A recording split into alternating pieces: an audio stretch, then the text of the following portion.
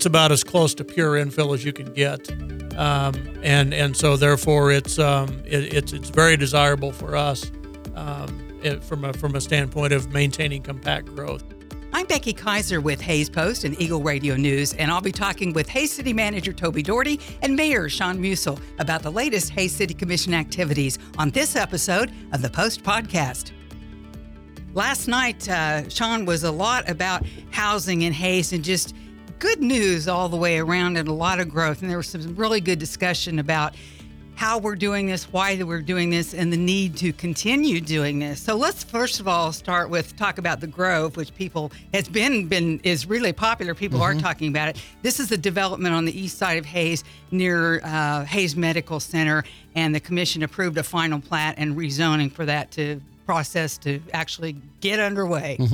Yeah, at first when Doug brought that up to us, I was kind of hesitant on what we were doing there, but there's a need.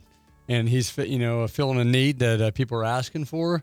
And we're, once it gets done, hopefully have a community center, which I think will be great, more in the center of town instead of outside of town. And, a lot of work to be done, but yeah, it's exciting. We're filling a need that's been out there. And, we need, this is more, I guess you'd say, high-end housing, but then we're also meeting the need of the workforce housing. So we're trying to touch everything. It doesn't happen as fast as I would like, but that's just development. But I think we have some developers doing a great job on getting this stuff done. That makes me think of one of the things that Doug Williams, the Grow Hays executive director, said when he was giving a report to the commissioners last night about how he's learned, and he says that too, it's probably going to take longer than I want. And he said it takes about 2 years from inception to actually getting the process underway. And that can seem like it drags on forever, but you have to be very meticulous. You do. And, we have developers talk to us all the time, whether it's new business, new apartments, whatever. And you're like, man, they want to do it, and you're ready for it to happen. But it usually takes 2 or 3 years. So that's why us commissioners get so excited when we actually see it done, because we know how much, how many meetings we've had over it and how much time it takes. And it's, and Sandy says it best, is the collaboration, city staff, developers, builders, and everybody, getting together. And, we learn. And like he said, when we make mistakes, we learn from that and we get better. And Toby, one of the things that was important about the Grove is that this is, and we've talked about this before, is a really good example of infill. The city doesn't have to worry about providing new utilities and that sort of thing. The utility extensions will be relatively minor. There are utility mains in the area, so the water and sewer mains are small. Obviously, the internal streets and water and sewer will have to be created, but it's about as close to pure infill as you can get. And so therefore it's very desirable for us from a standpoint of maintaining compact growth. We're already maintaining Canterbury.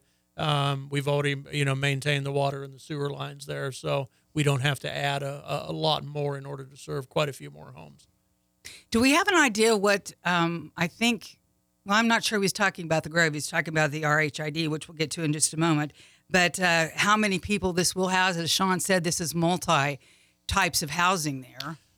I believe total units. I just don't remember now. I think it's in the 80s or 90s. But there are a lot of single family home units. There are a row of duplexes, and then there are in the first phase, I believe there are 6 multiplexes, apartment style complex, and they may be 6plexes. So I think it's total in the 80s or 90s as far as living units. And Sean, we're talking about the area. It would be to the north of Hays Med, and you made a comment last night, and this is something that the commissioners talked about, was whether this is a concern of traffic flow. We know we're going to have a couple new school buildings on the south end of Canterbury, and the hospital's already there with those shifts that are coming in and out. So traffic is likely to increase, but there's already some good egress planned there. Well, and not only that, when we do development, whether it's on Vine Street, you do roundabouts, we did a roundabout on Canterbury. When we do this, it's not just for now, it's for the future. And that's what I was trying to get out of Jesse, and he does a good job. We're always looking for, okay, when there's added traffic, can this handle it? And that's why we do what we're doing. And we're not thinking of just today. We're thinking of 10, 20 years down the road. And, there'll be a lot more traffic, but hopefully it will be a continued flow. And, they'll build the different roads to make it easier to where you can go either east or west and stuff. So that's what I applaud city staff since I've been on the commission. is they're always thinking ahead. Not just today, not tomorrow. It's years down the road. And you mentioned that word collaboration a minute ago, and that's really a good example. Jesse Ward, the Public Works Director, working with the planners of the new school that far ahead. It's like, what is it going to do to the traffic that we already have in Hays? That's a busy area. Absolutely. And it's going to grow a little bit, and how are we going to handle that? So again, that collaboration is very important. Well, let's talk a little bit. We don't want to steal Doug Williams' thunder. He's going to be on the show here a little bit later this morning. But Toby, we did hear a report from the Heart of America Rural Housing Incentive District, the RHID project update. And this was, wow, just exciting that you could just feel it in the air. Like, this is really what Hays is about. And we're seeing some really good growth. It's taking time, but it's moving right along. It's taking time, but it seems a lot quicker than it has taken. Somebody who lives out on the east side, I drive by that area a lot, and those houses just seem to spring up overnight almost. And the update Doug gave is basically he's fully sold out on all of the lots on phase 1 and 2. The tall grass edition. And the tall grass edition, yes. And that's the homes just east of Wheatland Drive. And then for phase 3, he has a plan in the works that he's going to start on in the spring that will redo Wheatland Avenue off of 22nd Street, make the necessary improvements to that street, and then create 12 lots along there that will be 12 more homes. And then he told the commission about his plan then to move forward for phase 4, which would be more of the workforce type housing that's being built out there right now. So we're talking about building up the area from 22nd, would it be, and then all the way to I-70 north? Yes. If you look at the footprint of the development now as far as east to west, it's that same width all the way up to the interstate is what they have options on to purchase. And Sean, you made a comment, and Doug talked about this. He, again, lessons learned, and he went through some of those. We've touched on some of them. One of the things he talked about was the pay-as-you-go, which the city commission, the city of Hays, that's basically how the city pays for big projects, not until they have the money in the bank. And that's, thinking about that's generally a good way, and I know the city likes doing that, but as Doug explained, it's a little bit tough on the developer sometime, and he's thinking that maybe there might be some options that he wants to bring to the commission in the future and talk about different ways to do some of this financing. Yeah, the builders honestly have taken, I don't know how to say this, not as much profit by what they're building out there, but it's fitting a need.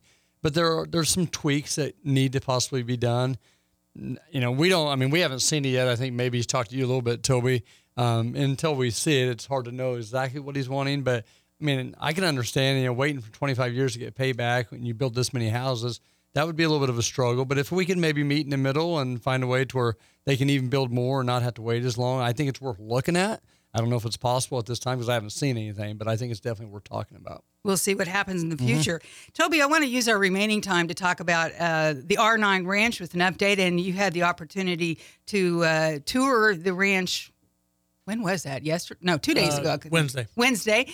With U.S. Senator Jerry Moran, of course, who is from Hays and Plainville, and to go with him out there and a few of the commissioners and just give the senator an update on the situation with the R9. And you did some explanation of how the rates are, the water that's going to be removed from the area by the city of Hays, and how there is a formula that you adhered to and went above and beyond that, which was a little bit of a surprise to him. Yeah, the Senator Moran and a couple of his staffers met with myself, Chris Smith, the property manager, John Quinday, the Russell City manager, and then Sandy Jacobs, Elena Cunningham, and Mason Reuter, city commissioners, at the R9. And I believe it's his first trip to the property. And so we were able to show him the property and then have a meeting at our headquarters down there and just talk about our efforts. So he heard a wide variety of information on the project itself and was able to see firsthand our commitment to good stewardship of the land by converting it back to native grass. He heard about the conversion to walk-in hunting that's taking place right now. In fact, the signs had just been put up the day before for the walk-in hunting.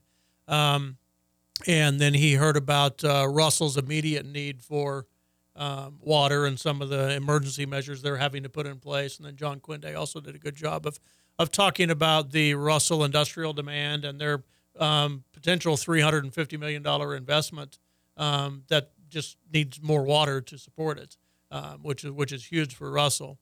Commissioner Jacobs mentioned last night that the senator was surprised to hear about our efforts to go above and beyond in committing to sustainability. And the senator asked for a more detailed explanation on the consumptive use process when you convert one water right to another type of use and the formula that's used to reduce your amount. And I think was generally surprised to understand fully how we went 30% above and beyond that. So we would commit long term and really give up our water rights long term in order to commit to sustainability. So we felt it was a great visit. We're very happy that he came down and very happy to show off the property. So the walk-in hunting area, that's officially open now? It won't open until November 1st when the season starts. Oh, okay. Chris Smith, the property manager, is going to come in on October 26th and give a brief update on the process. And then we're going to have John Brown, the project manager, give an update on the design process, what we've been doing the last couple of months. Sean, although you were not able to attend that meeting, you did mention last night, you talked about the walk-in hunting area and having talked with the economic development director for Edwards County and the Kinsley area and showing that this is something that definitely will benefit them. Hayes is not trying to harm Kinsley, Edwards County in any way. Right. No, not at all. We've been contacted, many people, Kinsley, they think we're, still in their water, which, we all know we're not. We've had this water since the 90s. But we want to be good stewards, like Toby said, and hopefully this will benefit them by people coming down, hunting, maybe eating in their restaurants, shopping, and stuff like this. And those people in Kinsley, they come to Hayes often. I have them in my business, so and that's what Hayes is. People from all over come shopping here. So we're not trying to abuse what they have down there. We're just trying to use what we believe is ours and benefit our community and also grow our community.